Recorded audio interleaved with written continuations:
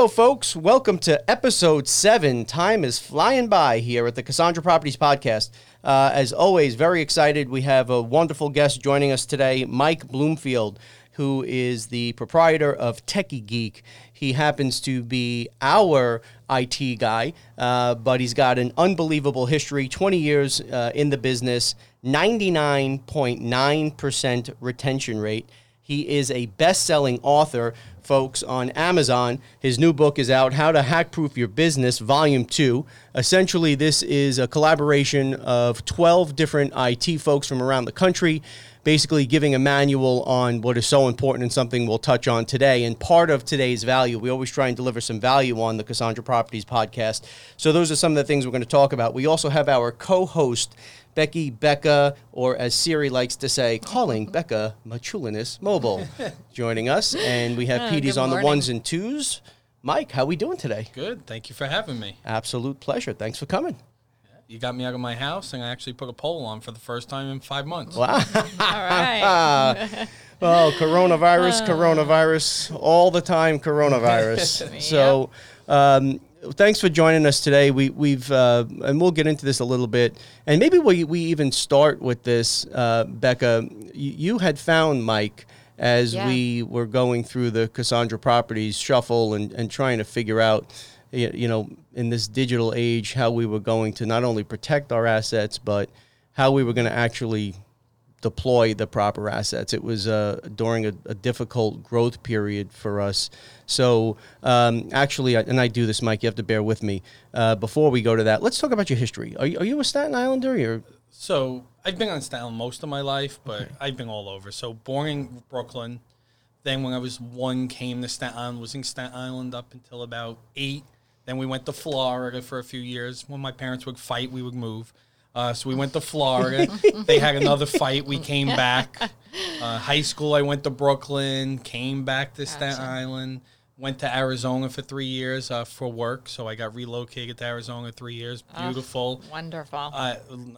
Got engaged to my wife, Nicole, who I was dating before I moved to Arizona. But she came out, and then I got the ultimatum that, hey, I miss home.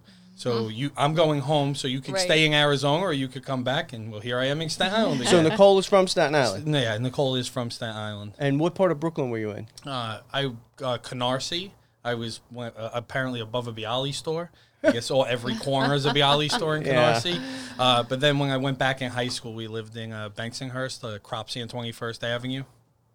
But Nice. So, Pete, those are not your stomping grounds, right? Close. I was on 13th and 79th. So Petey was 13th and 79th. So my in-laws live on 26th Avenue in Benson.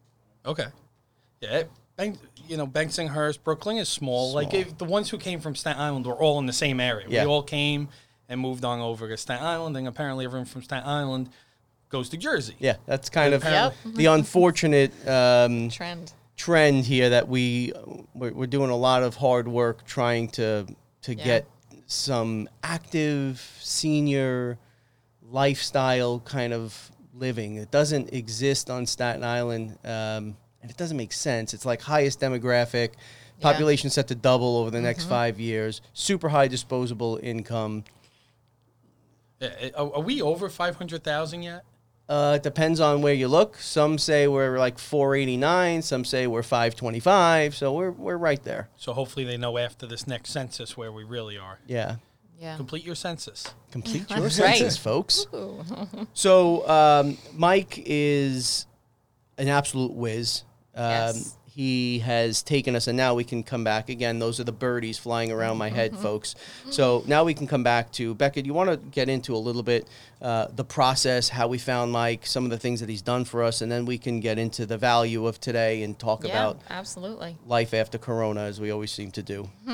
Sure. So, gosh, I want to say it was maybe 5 years ago. Does that sound about right, Mike? Sounds about right. 4 or Time 5. flies. I know, and it's really hard now to keep track of time. But we decided that we needed to kind of up where we were at with our technology and our IT.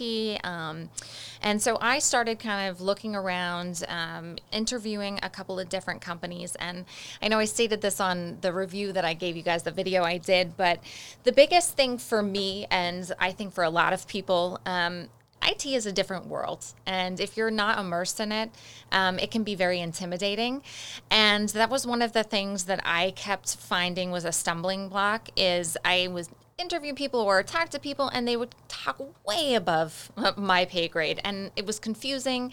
And sometimes you just kind of felt like, oh, I guess I don't know anything, and it's just not a great feeling. But you were completely different, and your team is. They talk to you on a level that you can understand, and really great at explaining everything, which was kind of the one thing that really set you apart when I first met you, because I didn't know really about, how great you guys were with technology. But that was like, oh, okay, great. I can talk on a human level. Like, he understands what I am asking, and vice versa. So that was really great. And then one of the things that I really enjoyed was you really educated me and James on what the company needed, what we were lacking, and really helped us dig in and figure out how we could elevate where we were at and bring everything up to speed.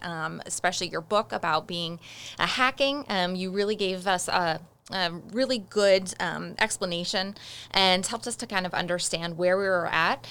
So that was great. Another thing, when we moved 3 years ago. Longer than that. Yeah, was Yeah, it? Because my than that. daughter's 3, and that was before Oh, she that's was. right. Yeah. Yeah.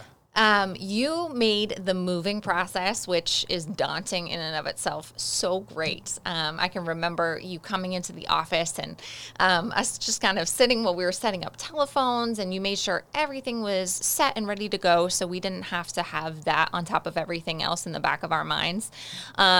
So that was really great. Everything that we've done with you guys has been just a phenomenal experience. And he wasn't pitching. No. You weren't, like, it wasn't a constant pitch. You just had a passion, a genuine passion about it, and you educated us. And as, halfway decent business operators, we saw our value right away. So where does that come from? Like, were you always a techie guy as a little kid? Is this So first off, thank you. No, thank you. And just to quickly touch on what you said, the biggest fear most people have is like a business owners. They're afraid to switch their accountant, and they're afraid to switch their IT guy. Yes. Oh, and phones, right? I can remember every one of our foot in the door was really with the phones, and I can remember every conversation we had was, James, I can't lose my phone numbers. I can't lose my phone numbers. Yeah. Am I going to lose my phone numbers? And Yep. like, relax, we're not going to lose the phone numbers, and there's and there's a process for it. But the biggest fear is always IT. And it's really an easy one to switch. When you're going to a provider who knows what they're doing and has proper onboarding process for a new client, switching IT is not difficult. But people, it's that belief, and you have to trust your IT provider. And we try to bring it into layman's terms. That's my job. My job is to not talk circles around you and a lot of providers do that because they just want to make it seem very confusing and throw everything out there on a paper, and you just look and go, okay, that's what I need. Right. No, I want my clients to understand what we're doing and the value we're bringing and bringing the services they need and not talk circles. So where does that come from, though? So my first job, I was living in Tottenville on Pittsville Avenue, and I realized there was a need for businesses that they were responsible for the streets in front of the sidewalks in front of their business. Yep. They have to be clean. Yep. Otherwise, the sanitation comes and gives them a ticket. Yeah. I think, at that point in 6th grade, and I said to my dad, I think I'm going to start a business, and I'm going to go get clients, and I'm going to sweep their streets 3 times a week. Good for you. And my dad made me one of the garbage pails with wheels. He attached the broom and everything to it. Amazing. And I went and I want to say 10 clients. Like, there was an auto store over there on Main Street. There was a deli. There was the bakery. The Bugs and Blooms florist is over there. Sure. And I would wake up before school 3 times a week and one day on the weekend. So 2 times during the week, 1 day on the weekend, and go and sweep the streets. And I'd make like $300 a month from. I was in 6th grade to then. You're like, this is great. Then when my dream job was, I wanted to be a fighter pilot. So that did not happen. My vision is terrible. And apparently they don't want corrective surgery. But that was like my dream. I was like, how cool would it be to fly a plane? Is there military in No. your family? No background? Just No, I just thought it'd be cool to fly just a thought it'd plane. be cool. Tom Cruise, got it. Video games are fun. But then I ended up with high school. I really got into computers. So it was right at when Windows 95 came out. Like that was your major leap in technology. You went back to Pentium processor from the 486. Now we're talking circles around you. But that was really, and it was a video game that really started my passion for computers. It was a video game called Half-Life. And that game really started my career and my love of computers. Then I got into computer programming, and I was actually programming modifications for this video game, Half-Life. And then I was actually Wait. You were programming mods for Half-Life? Yeah. So At what age? that was high school, so probably like 16 or 17. How does that even... So I taught myself programming. I used to read books. Remember the For Dummies books? Of the course. yellow books? I used to read the For Dummy books, read all the different books, and I taught myself programming. Half-Life was it was known as open source, so you were able to program, and they basically released the software development kit for it. I was then asked, so I was working on a modification project called Metropolis. It was a mobster style shooter that we were building on the Half-Life framework, and I got an email from a guy, I want to say the name was Gooseman. Hey, we're working on this new modification called Counter-Strike. Do you want to work on this? I was like, no, that sounds really cool, but we're working on a mod, right? I don't want to leave him. Our mod never is released, and Counter-Strike is like a famous game now. So I was like, yeah. So then I went to... So out of high school, I went to Staten Island Tech. So I was back, even though I lived in Brooklyn at that time, I was commuting to Staten Island. I went to Staten Island Tech. And for college, I started at NJIT, and I originally was going to do software engineering. And I just remember sitting there at orientation, and they say, oh, who's here software engineering? And you watched all the hands go up. And then they're like, who's here for computer engineering? I watched like 1/10 the amount of hands go up. I go, that seems less competitive. I'm getting into that one. Oh, wow. Switched majors and went into computer engineering. And programming isn't as fun, too. You really are, like, locked in. Yeah. I like Yeah. to talk. Anyone who knows me knows I love to talk, and you can see right Mm-hmm. now. So, yeah, I ended up switching to computer engineering. But I am a college dropout. In college, I learned how to play guitar. That was pretty much what I did. And my father owned a bowling alley in New Jersey, so I was the head mechanic. I was the manager of the bowling alley. So I was working and going to school full time to pay for school. And I Right. ended up saying, okay, I like this, and I was doing both. But then I got offered a job in the field I was studying for. At that point, I actually switched to electrical engineering. Oh, wow. Yeah, so because I went from NJIT to CSI. Okay. After 2 years of learning how to play guitar and realizing I'm not really learning much at NJIT, let me try it to restart over, go electrical engineering. But then I got offered a job, which everyone's going to hate me for, the red light cameras. So there was a company called Mulvihill Electric on Staten Island, and they did the red light cameras throughout New York City. I was hired as employee number 1 of an acquisition for a big company called American Traffic Solutions in Arizona. All right, so I have to Gotcha. stop you here. Yeah, I know. because- I'm sorry. No. No, I love the passion, and we're going to go back and touch on a couple of things there. But the red light camera thing is of particular interest to me, and I'll tell you why. When I was I was with Pete Millick, so I couldn't have been more than 8th grade or a freshman. Pete, rest in peace, a good friend of mine who had passed. We were charged by Mr. Stanley. I hope someone looks this up, by the way. Mr. Stanley was the teacher, and the problem that was presented in the engineering class was, how do we solve for tickets?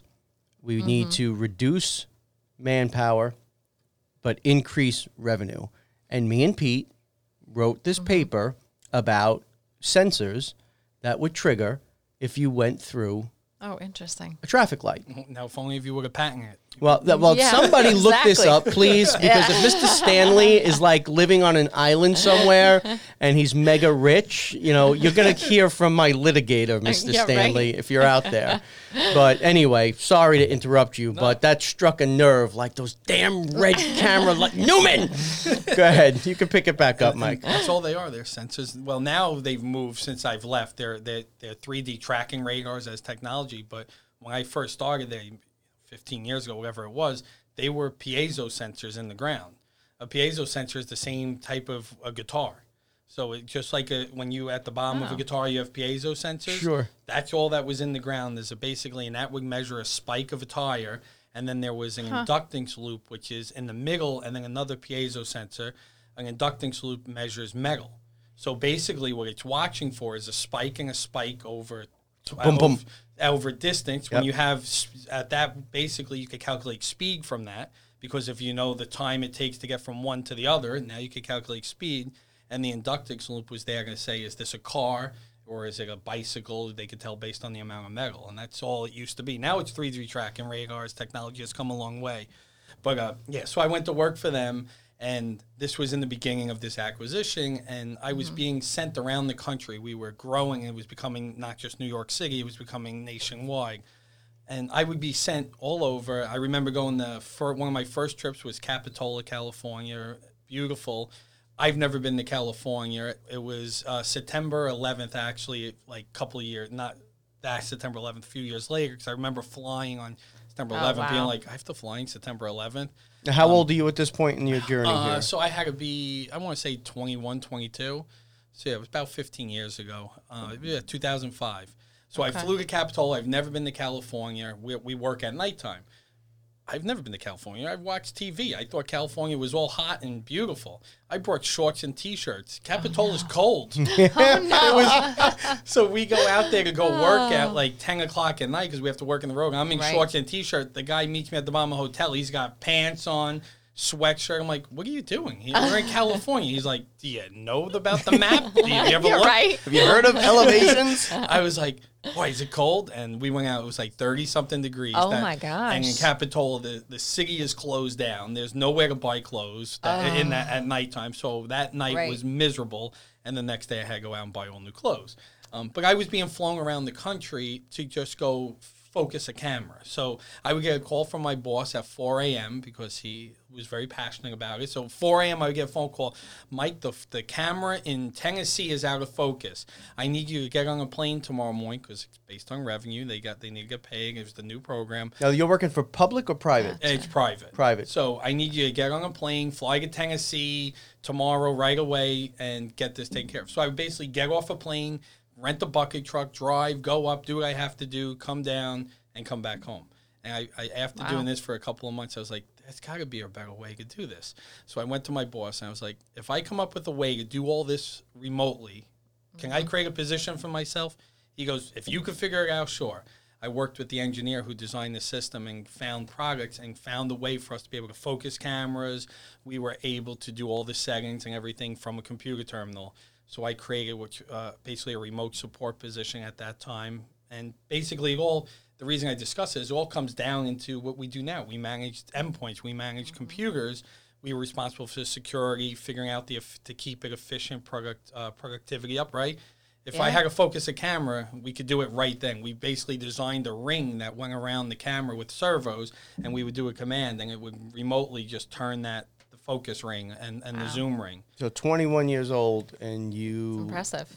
are figuring a way in a time when it certainly was nothing like it is today, how to automate or at least get to a point where things can be done remotely. And as you're talking through it, I'm thinking, gee, I wonder how he was able to do this.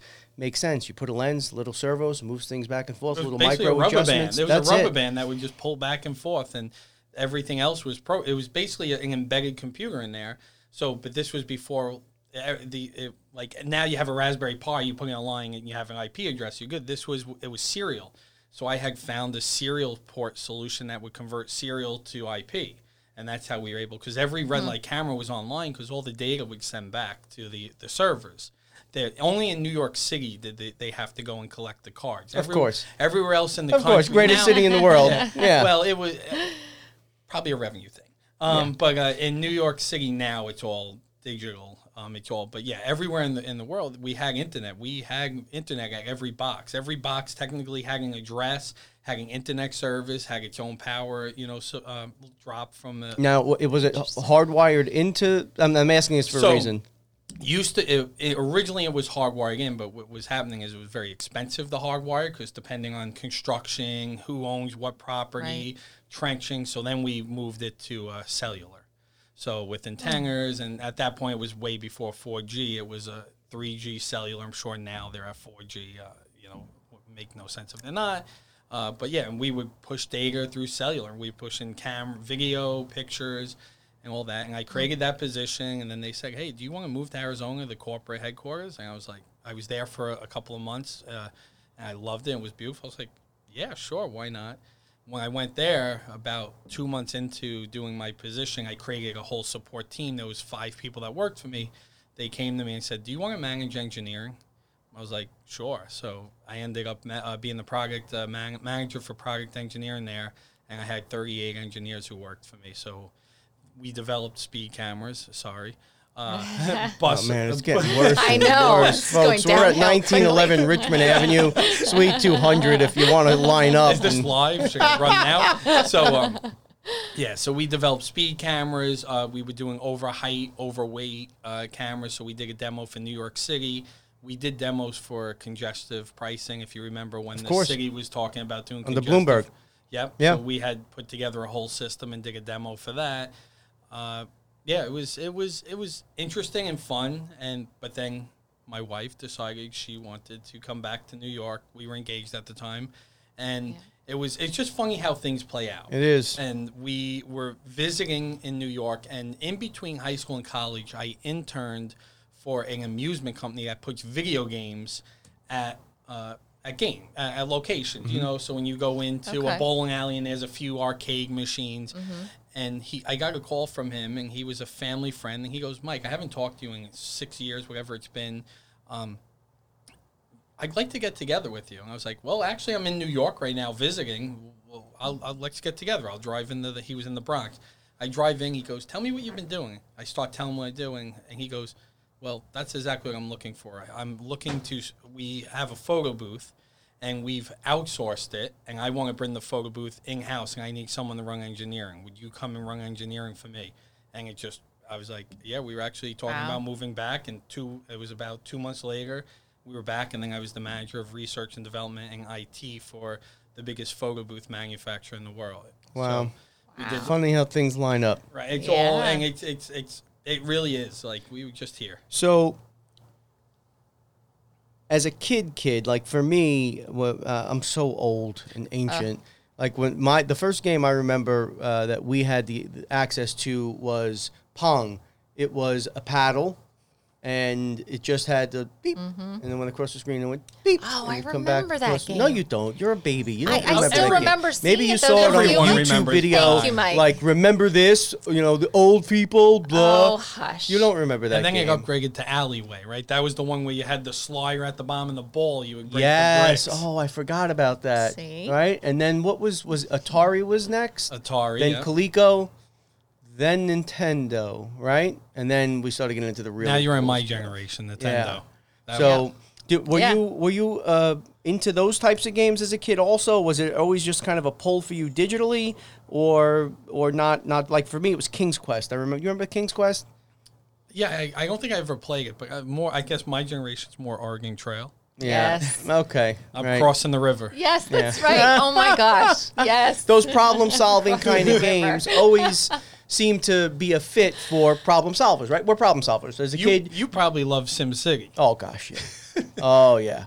You were building out the city. Building out the city, managing, right, the ratings and your popularity and balancing the budget and build. Although there was a lot of flaws in that game. I remember specifically if you built residential around waterfront, the game didn't recognize it as higher value. It always wanted industry around the waterfront. Don't laugh at me. Were you This recently is playing true. this? This sounds like you I were. was not, but these are the kinds of quirky things that stick in my head. I remember like, no, you guys got this all wrong. We shouldn't have industry on the waterfront. We did because of the way the country evolved during the Industrial Revolution. But that stuff, all right, I'll stop. Anyway, stuff should have been pushed inland. Higher valued stuff, residential, on the waterfront. Boom. Some commercial. I built epic cities, and the damn game didn't recognize it. And It's a yes, shame. I did play It's a SimCity. shame. And you were playing it to actually make it bigger. I was playing to get as big as I could quickly and then do a hurricane or something. No, I see. I was no natural disaster guy. Don't kill my work product. Couldn't handle it. That's so funny. All right, so now we meet Mike, and you brought so many solutions. I have to say, we connected once, I think, since this whole thing started with COVID. You had us so beautifully positioned for this pandemic. Talk about Absolutely. silver linings. You have us, everything is remote. You can be in a broom closet in India and literally work. If you bring your phone, As long as you have internet. plug it into Exactly, the as long as you have jack, internet, and yeah. we can transfer calls from the front desk to the broom closet in India Yep. and work and access every document, every form, every piece of paper or email or any asset digitally that used to not be digitally and we now made digitally, literally in the entire company's history. So when this thing hit, we were really well positioned, and I have to say thank you for that. Yeah. Because some of the stuff, so as I explained earlier, Mike isn't a salesman. At least he doesn't come across as that hard sell kind of guy. So there was a lot of things that we were talking about when we first met that I didn't quite get, but I trusted you, right? We connected, and I was like, Yes. all right, Becca, good? Yeah, I'm good. All right, we trust this guy, so let's roll with Yeah. some things that we don't quite see how, where, when, or why today, but damn, did you nail it? Now, as you're going through that stuff, did you foresee these kinds of events? I mean, what's the thinking there? So we plan for business continuity, so the prevention of downtime. All right, so we plan for disasters. But like I've been saying this for months, I never thought the disaster I'd be planning for would be a pandemic. that Right. would rip people out of their offices, lock them in their home. Like, who would have ever imagined that? I was planning for the next Hurricane Sandy, for, fires, Right. cyber security threats, but never for a pandemic. But luckily, by having the proper business continuity in place and the plan, you could enact it for anything. And that's where it made things simple. And I think, I go back and I think the movie Boiler Room, don't they wish at that time they was voice over IP, right? They had to have a room of phones. They could have, in the voice over IP age, they don't even have to do any of that. But you look at that movie and you just remember hundreds of phones. And Yep. that's how they were finally caught. Yep. Because they saw the empty office building. So a little secret.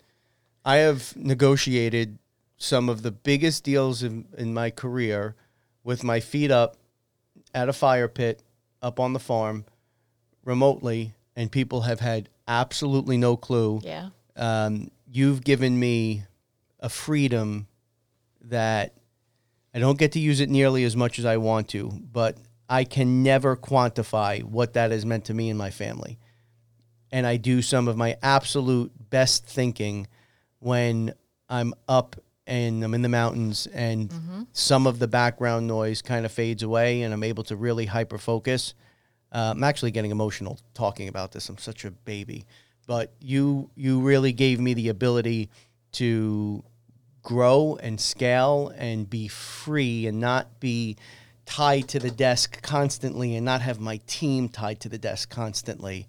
And in this business, we tend to be free thinkers a bit, and we're not really good with paperwork, and we're not really good with that kind of stuck in an office setting. There's a lot of creativity that comes along with most realtors and brokers. So that has been absolutely freaking invaluable. Well, thank you for realizing early on that you were willing to make the change, right? That's always the biggest thing is taking that leap of faith and saying, is this really going to help? Unified communication is the future, and the whole thing is being able to do what you can from anywhere. We don't no longer have to be tied to a desk, and for any business, and 100%. it's understanding the value and what that would give you, and the indirect values, the family time. The same thing. 5 o'clock, I try to pack up my desk, and go home. But that doesn't mean it's the end of the day for me. It Right, means of I'm able to course. go home, spend time with my daughters, and when Yeah. they go back to bed, I could work on my kitchen table, I could work in my patio, I could work in my basement. No matter wherever I am, I could work. Now it's taken me in terms of what I've done. In the beginning, it was me. It was just Techie Geek was Mike, and then it was Techie Geek was me and one other person. We're now 9 people, and that is understanding and growing is what makes everything possible, because the less I could do, the better. I now have a team that I'm able to rely on and I'm able to focus on the business, right? Rather than working in the business, I'm working on the business. At least I try most of the time, but that doesn't always work. And that is so critical. We talk about this all the time. Yes, we do. Having time. For so many years, we were pedaling the bike and fixing it at the same time. Not effective. Necessity, yes. As you grow and you don't have the resources available, you have to do those things. But being able to actually get off that damn bike and spend time focusing, fixing things, has really helped us with growth. And it's almost impossible to quantify. You know, you tweak a lever here, you move a button there, and you're able to create efficiencies across a whole host of platforms, which results in more free time, which allows our people to do what they do best, which is to go crush deals and to negotiate. Yeah. So the hardest thing I have, though, is it's with IT, so managed services, and like what we do is showing that value, because you sit down and businesses say, well, 5-6 years ago, I didn't have this operating expense. Why should I have this operating expense now? And that becomes my job to sell the value and try to understand. And it's frustrating because I'm not there, again, to sell. I'm there to try to protect your business. Right. So, yes, of course, there's a cost to it, and IT is not cheap by any means, but IT is much cheaper than the cost of downtime. It's much cheaper. Very true. So, we're right now in the process of putting together a landing page where a business owner could go and put in how many employees they are, how many employees, if they've lost network, would be unable to work, how much they make per hour. And just like the stag of, I think I did the numbers yesterday in testing, it was 25 employees. If you 100, say it was 100% of your workforce relies on being able to access data systems, and you make $200 an hour on average, the cost of that downtime is $5,000 per hour. That's a huge number. And then if you put that out by a day, a week, and the cost of IT and protecting yourself is far less than $5,000 an hour. So let me give an example. We just had a major storm. Yeah. Power went out. I looked at Becca, and this is funny, and I looked at Becca and I'm like, the phone, and I caught myself, and she was like, stop. We're all Didn't good. even have to give it a second thought. And as you talked about in the beginning, my phones, because we have had bad experiences in the past where Yeah, we did. certain IT people promised one thing. It was a disaster. If you miss one call in my business, it can be hundreds of thousands. It could be millions of dollars in revenue to our people. I know, you yelled at me once. Yeah, well, we had one hiccup. Hiccup. I would have maybe not scheduled a huge press release the day of the number plate. So I anyway, remember that phone call. I'm like, it's going to happen. Give it 5 minutes. I'm waiting for a phone call. We just did the press release. I'm like, why did we schedule it today? yeah. Well, I forgot about that. We were not nearly as nimble or coordinated as we were then. Again, that was during, and it's stressful, man. It's tough. You're growing, and you've got press releases out, and you're trying to, you put so much time and passion into these things that, and I've been woefully inadequate and guilty of this. Then when something is a little bit out of place, you hyper focus on it because you know how much hard work you and your people put into it. So that's the ancient history. We are in such a cool, streamlined place now. I thought it would be important, Mike, if we could talk about the real estate industry today, and how everyone's going through this pivot. For us, again, because of your leadership, because of your vision, and because of your masterful way of showing us the path, we've been rocking through this whole thing. Yeah, We've been able to not miss a beat. Can you talk a little bit about what you're seeing with virtual open houses, virtual closings? Maybe talk about some of the new equipment or technologies that you're recommending. Let's give the audience some value here, and then, of course, if they have further questions, they could reach out. Yeah, so obviously every industry is pivoting, but you think about the real estate industry, it's a huge pivot. Yeah. Open houses now are such a process. For months they weren't even available. You couldn't even do an open house. Now we're doing open house. Don't you have to follow behind and disinfect everything a person touches? Oh, yes. You basically have to hire someone. Wait, did you touch that doorknob? Hold on. Did you touch the cabinet? That's right. So virtual open houses is such an easy way to give an immersive experience that's an easier sell, in my opinion. right? And I would much rather be able to go through 5 houses in a matter of minutes, see a full virtual tour, and then make the decision that, you know what, that is the house I truly want to see, rather than have to go through every house and take my time and a whole day and so not only is it make things so much easier, and with the use of drones, you could show the full property, you know, when Staten Island, not so much, but, you know, when you start to get out of New Jersey, you're able to see the immense amount of acres and what they get with everything. But there's so much technology and real estate, and you guys are on the forefront. Even with this, what you're doing here is the forefront. Networking events, right? That was how we would meet people. You would do in-person events, conferences. Yep. That doesn't exist right now, and that probably won't exist to 2021. So how do you stay relevant? And what you're doing here and marketing and understanding video is important. Everyone wants to post a picture of a house or post a picture, some text, and think people are going to engage in that. No. People don't engage in that. Nope. People, we all have short attention spans. We go through and we look for something that's fun and then quick, and then we'll be like, oh, let's watch that. Exactly. And so what you're doing, how many followers do you have now? So we're over 7,000 on YouTube, which is, as you said, digital video is the way to go. A shocking stat. I think we talked about this once before. Don't kill me if I'm off by a few percentage points, folks, but it's something like 89% of property owners want their realtor to use video as part of their digital assets, and only 7% of realtors are using it. 89% want it, Unreal. and only 7% are. In today's day and age, that's criminal. If you're not offering, and I don't mean basic video, at this point, you should be using fully immersive Matterport tours. There's so many unbelievable tools. With COVID, more than ever, you want to keep folks out of the house where it's at all possible.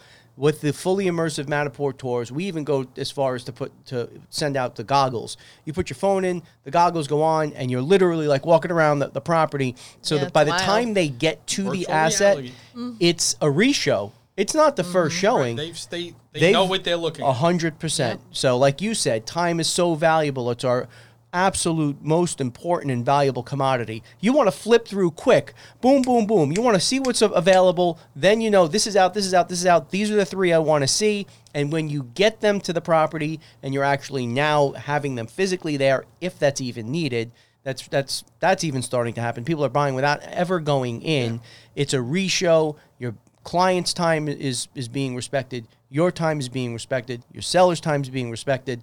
And you're able to close transactions much more quickly and much more efficiently. And if this has shown us anything with COVID, it's how important time is, right? Yeah. You don't know when all of a sudden it's gonna be ripped away from you. Yeah. Yep. And so many industries are moving this way, right?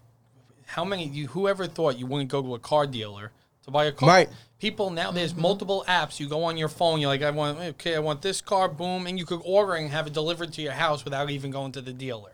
So wild. It's crazy. It really is. Eventually you're going to start closing deals through text messages. You'll be like, yeah, all right, you ready? All right, get the lawyer in touch with me. But I still see, because, occasionally I'll go out there and look through, see what houses are for sale. And then when you get to the house and you like 3 photos, you're like, really? Right. You don't have any photos? You can't go through? Yeah. And then you see some people that just don't put professional photos up. It looks like they were using a 10-year-old, How is the broker, the agent even allow that? That's like your job is to make sure that house looks as good as it can and is something that people want to look at. You would think that would be an easy transition, and it's not, and it wasn't, and it still remains a challenge. So we've instituted attrition here, where at the end of the year, if X% are not doing certain things, no matter what, we switch the team up, because you have to have people that are not only willing to, but are absolutely thrilled about putting their best foot forward. This is in most cases, the highest price commodity that someone's ever going to sell, the highest price asset, and you need to be taking professional photography. We bought all the technology. We brought it in-house. We do it for at least half of what any service outside would charge for it, and it's now a requirement. It's now in our agreements that if you're going to work here, you have to pick from at least one of these packages, or we just won't do it. We don't want that kind of off-product stuff being represented in our company. And we just won't do it. technology has made it so much easier. You know, even within our office, we do a lot of videos and a lot of photos. And, you know, I just picked up like a brand new Sony ZV-1 camera, which is a great 4K selfie camera that can be used to take amazing videos. We have a Canon DSLR, you know, as well for video. But your pocket, you have phones. Yeah. Phones are ranked as some of the best cameras today. The iPhone, as well as like I carry an Android, Google Pixel, rated as the top camera. Like, it doesn't make it any harder. You don't have to carry, you know, a whole case. You can literally take out your phone and take professional photos, take professional videos. Yes, there's tools out there, but just take your phone. Use something. Don't use the flip phone. That I looked through some of the photos. I'm like, when was that taken? Why is everything blurry? And it's all. And we all say, don't judge that book by its cover. But we all know when you're in a digital world, everything is judged by that cover. Absolutely. That's a good point. Absolutely. I'm not so sure it's a cover. That's a true representation of the time, care, and quality that the individual person is putting into it, and a representation of what the asset looks like. So absolutely, without question, first-class, first-rate digital assets are a must. What are some of the other things that you're finding, some tips or some basic equipment suggestions, some platforms that you're seeing? What's the hot flavor of the day, if you will, that you're seeing roll out? So, one of the new things that we're looking into, so we've been helping different organizations kind of, again, with a pivot right now. Organizations like think IT does everything, so I keep getting, hey, can you help with a virtual event? So, you know, we helped the St. George Theater, who just did their telethon. We just helped them to do their telethon, and we're helped the Staten Island Chamber of Commerce with their which you were a part of. Yep. So something that we don't even do, but we're being asked to, and I'm like, fine, you know, if we could help, we could help. What is the one thing that we've all been taking away from us is in-person events. So, and what makes in-person events so important in any type of gathering, because real estate agents throw gathering or virtual open houses or whatever it be, is that in-person feel, right? That networking, that in-person. There are platforms out there, and there's a new one that's trying to recreate that. It's called the Remo, and it's really incredible in the way they do it. And I've attended probably 1 or 2 webinars a week now, because IT associations are just constantly throwing different webinars. So I've been on the fake exhibit halls. We actually exhibited at the Small Business Expo, which was like a fake exhibit hall where it looked like an exhibit hall and you cycle through and it's all chat. It was a complete waste. I wasted our money on that. We got nothing from it because there's no engagement back and forth. Right. Yeah. This event I was in, one of the associations was using this Remo platform. I immediately fell in love with it. It almost looks like this type of table. When you join in, everyone is on camera. You go and sit at a table, you pick, and you could see avatars of who's sitting where, and you can move yourself around, and you're actually on video talking to the other attendees. Really? So you're now basically able to interact. So what they did is they had someone sponsor a table, so different vendors would sponsor the table. When you would go over, the vendor has a whiteboard. They're able to show and do a presentation to the thing. That is Very so slick. Awesome. So now, and then when they do like a keynote, everyone gets pulled into a keynote. Now, let's say you raise your hand because you have a question. They basically bring you on stage. So all of a sudden you're on stage, you're on video, you ask your question, and they drop you off. It was very cool neat. because it's recreating that in-person feel. And so they're a newer company, and it's kind of, I'm in talks with some associations here on the island who are looking to do their exhibits of trying to go to that platform, because the biggest thing that you've lost is the ability to do that. Yeah. And I can almost see, and they're saying associations are using that for like meetings, for guild meetings. You could use that platform. Everyone's sick of Zoom, right? We're all zoomed out. We're all zoomed out, and the biggest thing is like, so I've been to a number of Zoom like events where happy hours. The biggest thing with Zoom is everyone goes in and you're all in one, and who's talking over, and you can't have those private conversations. Yes, there is a thing known as breakout rooms in Zoom, but an administrator has to control that. So with the Remo, you could go in, have everyone talk, and then move around to their own tables. And then it gives you the perspective. Are you seeing the way you would see if you were there? So if they bring you up on stage, is the camera view switch and you're looking out onto the audience? Well, because it's not everyone sees the audience on your computer screen because you see everyone's faces at these tables, like their icons, and most people upload headshots. But let's say we're at a table of 4 people, and I'm like, James, you want to have a private conversation?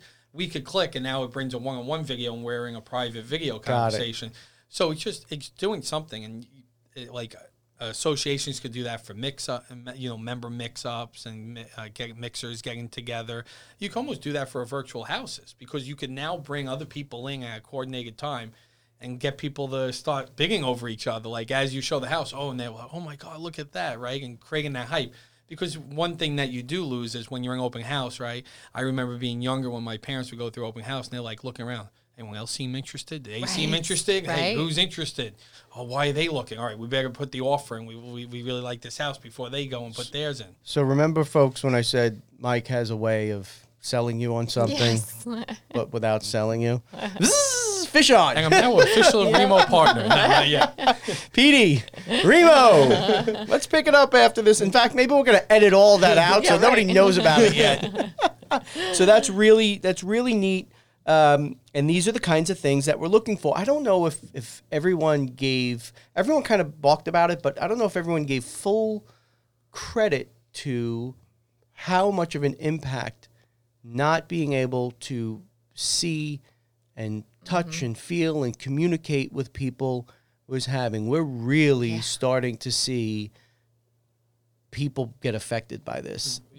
The disconnect is really profound. And you think about it and you watch the press conferences and they didn't talk about mental health until, 2 months in, then all of a sudden it was ag, mental health. And they still don't talk about it not nearly as much as they should. But you could definitely see, and if you watch social media, you could definitely see the trend of people and how they've changed over where people's thoughts were in March to just now how angry people get based on the slide. Yeah, it's very difficult right now. We're designed to interact with people, we took this, everyone took this at different levels, right? Everyone quarantined at different levels.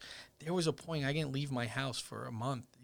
I have 2 young daughters who, when they started announcing that this potentially was causing this child, this whatever that it was making it look like, we went into panic mode. I didn't leave the house. I no longer would go out for shopping. We would use Instacart. Whoever thought that would be a thing where you could just order food and then deliver in 2 hours, never have to go to the supermarket again. But, we are designed, and I have that fear of missing out. That's my biggest thing. I like FOMO. I do too. Yeah. And for me to no longer be able to to go to these events and talk to my friends and see it. Yes, thank God this happened. Not thank God this happened, but that it happened now. Right. Not 10 years ago, not 15 years ago. Mm-hmm. Yep. We were so much more connected and able to do more than we are because of where we are in technology. If this would have happened 15 years ago, the amount of businesses that would have closed would have been way worse because not every business would have been able to get up and get going like they did. Yeah. Now, I will say a lot of businesses were able to just pick up and move, but most businesses didn't do it properly in terms of security. And that's the biggest thing is we've seen during all this is hackers don't take off. Hackers are just constantly trying to take advantage of anything. The biggest scam that was going on during all this is they were emailing, hey, get a 50 free mask and get your free gloves and this, sign up. And they were stealing people's passwords, downloading, ransomware. So that's a great segue because we wanted to talk a little bit about cybersecurity, the dark web, right? Which I'd like for you to really dumb it down for me, as well as the audience, to talk about what are some of the major threats now. We're actually in the process of going through proposals with Mike to address this exact issue. He's got us really beefed up, but we want to triple down as we did on the digital assets. We now want to triple down on protecting the company. So can you talk us through, in layman terms, what are some of the major threats? What is the dark web? What is ransomware? What is malware? What are all these things that we all hear about, but now we have to really mitigate? Okay, so we are actually in the process of now doing live hacking demos. So it's basically Yeah, a we talked about 10-minute this. hacking demo. I went to study this and start doing this about a week ago. I was scared how easy it is to take control of a computer. As an IT professional, I was like, it's that easy. So basically in this live hacking demo, what we do is I have two computers set up. Obviously, I have one computer that I've turned off all antivirus, everything in the way to show if you're not properly protected, Right. what happens. We open up an email that looks like a resume because that's how simple it is. All it takes is it has to look like a resume that comes Wild. in, and the wrong person open and click it. So they open the resume, and it's a Word document, and it pops up, and everyone who's opened Word document off of the internet knows that it shows up in kind of a security mode with an Yes. enable editing at the top. Yep. This document right there, the hacker, which was fake, we made fake, says, hey, in order to get this, you have to enable editing. Most people will fall for that because unfortunately it's training. It's your employees are the weakest link. Yeah. As soon as you hit enable editing, that's it. The connection is made to the hacker's computer. So the way I do this demo is I have both up on a monitor. Once I gain access, so all it takes is that Word document to open up. You're now in. I could take screenshots of the computer. I'm able to monitor every keystroke you type. Then where I really creep crazy. people out is you could basically open the webcam and watch the webcam. So Whoa, now whoa, wait. you open the webcam and watch the webcam live without you having any idea. So you can watch what I'm doing? Yeah. Right out of your webcam. Basically, I'm in connection into your computer, open up Lord. the webcam, listen to what you see you and listen to you. So now this is, of course, in the demo, I'm doing this all Crazy. manual, right? That's not how hackers do it. What hackers do is they now get in and they load scripts. They take a foothold. They take a permanent hold because they want, even if you restart your computer, they need to get back in. And they put scripts that now monitor every keystroke you're typing, take screenshots every 5 to 10 seconds of everything you're doing, and monitor your webcam, download screenshots. This is what they do. You could also download files. So during the demo, I show how easy it is to download a whole folder off someone's computer. So now ransomware is the big one you hear about. Ransomware is when hackers take your data for ransom. So what they do is, again, just as simple as that email click, and there's lots of entry points in, email being the most common because it's the most, it's a huge net. Ransomware takes your files and encrypts it with 256-bit encryption. So there's no way for you to unencrypt that without basically paying the ransomware key. Well, but that's not what you do. As long as you have a business continuity plan in place, you go to your backups. We back up our clients as often as every 5 minutes. So if you got hit with ransomware, you lose 5 minutes worth of data. Right. Most businesses will be okay with that. But unfortunately, most businesses don't realize and aren't willing to spend the money to protect themselves. Business continuity is an insurance policy. So what happens? Now your data is ransomed. You can't open any of your files. And ransomware goes and takes over your whole company drive. It spreads as quickly as it can to as far as it could go. Now, ransomware is a $1 billion business for hackers. $1 billion business. $1 billion business as of 2018. And ransoms about 3 years ago were $3,000. So the way it works is they give you 7 days, and you have to pay it all in Bitcoin.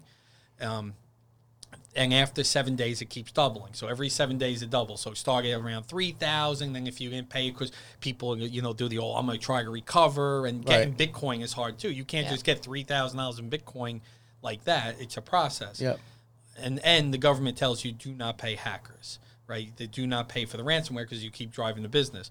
Well, today, ransom averages are about $500,000. $500,000. 500. There was a business on Staten Island who we helped after a ransomware attack. Was not one that we protected before.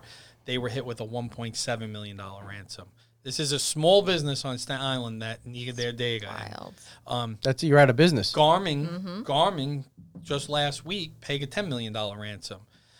And to think about Garmin and smartwatches, a huge company, what failed in their business continuity plan that they had to go and download and pay this ransom. Wow. Now there's talks that Garmin may be under charges because the hacker group that hacked Garmin was sanctioned by the Treasury Department last year as a terrorist organization. So they've now paid a terrorist organization. Paying them is illegal because Wow. that's how the government wants to stop you from buying. So now, but Garmin, Scary. right? Are you going to go out of business or do you need your data back?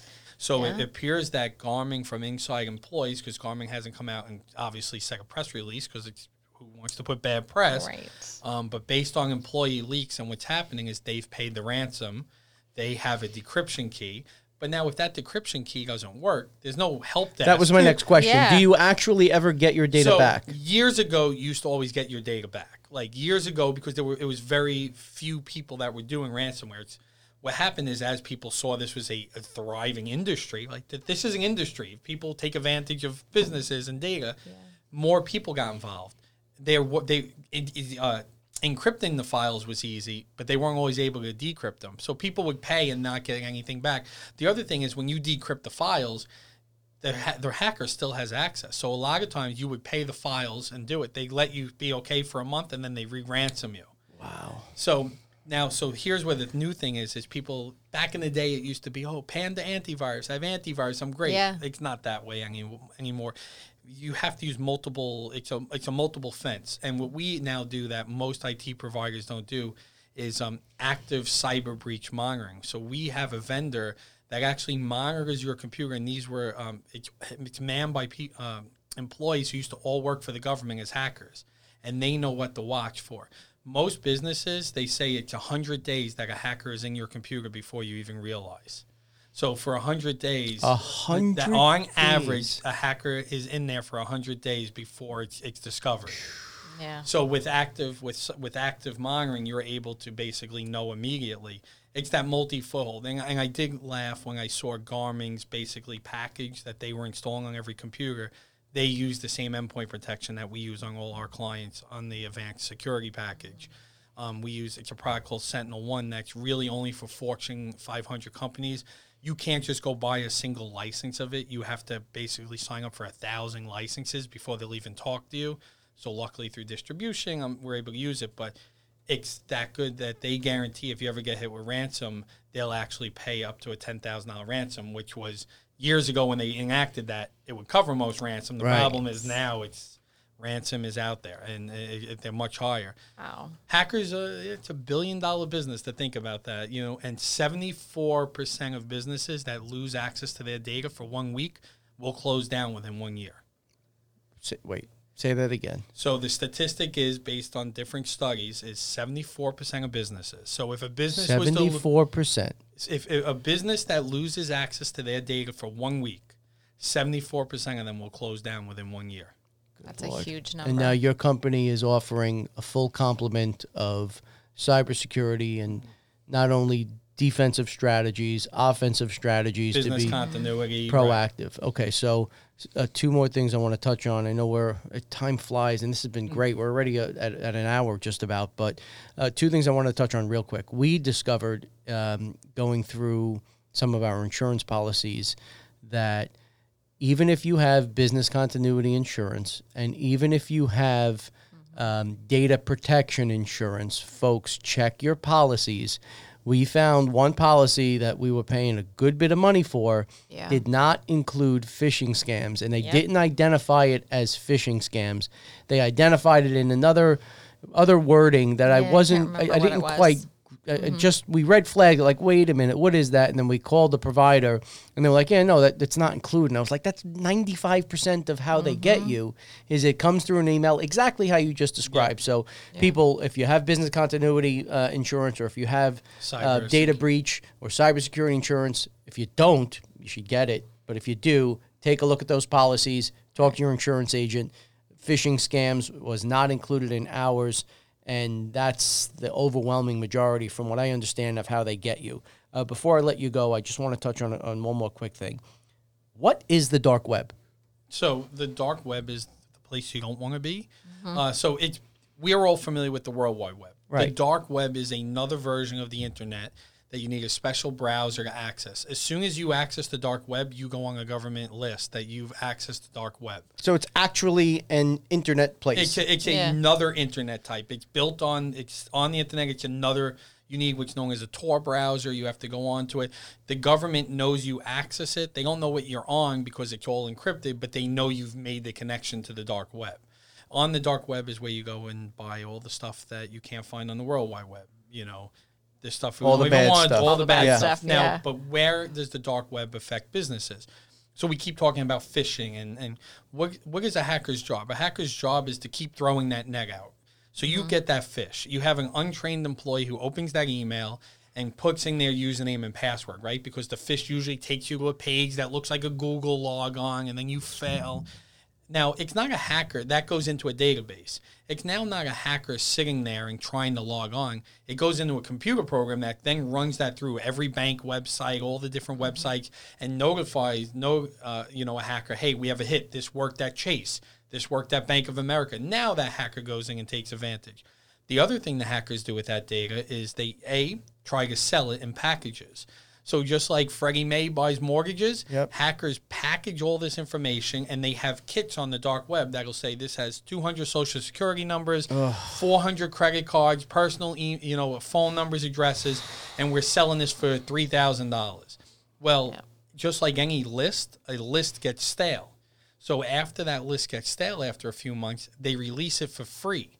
So now they say, okay, now here's the list for free, and if you get any hits from it, we give us money back. And they'll act. Hackers are basically they help one another. Now, so your passwords. So we do dark web monitoring for our clients. So we monitor on the dark web for their username and password. Once it's on the dark web, there's no taking it off. It's basically knowing it's on the dark web. So if you use that same password anywhere, you need to change that. And that's why the importance of a password management tool is not using the same password anywhere. And then really it comes down to employee training and understanding phishing. But it's not always the employee's fault, because there's also the Under Armour breach, the MySpace, the Yahoo. Yahoo holds the record for the biggest security breach in ever. Really? Still, yeah. It was billion. It was. I don't remember the exact record count, but they hold the record for the most amount of records stolen. So we actually, again, with our advanced training program, and with our clients, we phish the employees. So we phish the employees to see, and if they fall for the phish, a video it pops up. Hey, you fell for a phish. Here's a video on how to watch the next time and not fall for that phish. Yeah, I thought that was great. And then Really and then the report goes to the manager. Hey Becca, out of your 20 employees, 5 of them fell for the phish this month. And then and then you watch the next month. And the whole point is, if people the same people keep hitting it, those are the people you have to have the conversation with. Like, come on, you can't keep falling for this. So, kind of some takeaways here. Now more than ever, the relevance of what Mike does is front and center, right? In the new world, and as we always say, life AC after Corona, these tools are available. They are pretty seamless integration into what you're doing. Mike has done it masterfully here and for so many other clients on Staten Island. So Mike has a full complement of those tools, but that's not enough. Then once you've entered into this arena, you have to protect the flanks, right? So we have to watch what's happening on the backside of things. Mike, as always, it's an absolute pleasure. How do people get a hold of you? What's the best way to reach you and your company? So to reach me, you can always email me, Mike, at Tekie, Tekie, geek.com. You could find us at favoritegeeks.com if you want to find us on the web. And we're on Facebook, YouTube, Twitter. We're all over. Just look for the Tekie Geek. All right, folks. And don't forget How to Hack Proof Your Business, Volume 2, featuring Mike Bloomfield, bestseller on Amazon. God bless you for all your success. You've been wonderful to work with. You've been a wonderful guest. Thank you. Folks, as always, we appreciate your time. Please keep the likes and the follows and the suggestions coming. And everyone, stay safe. We'll catch you next time.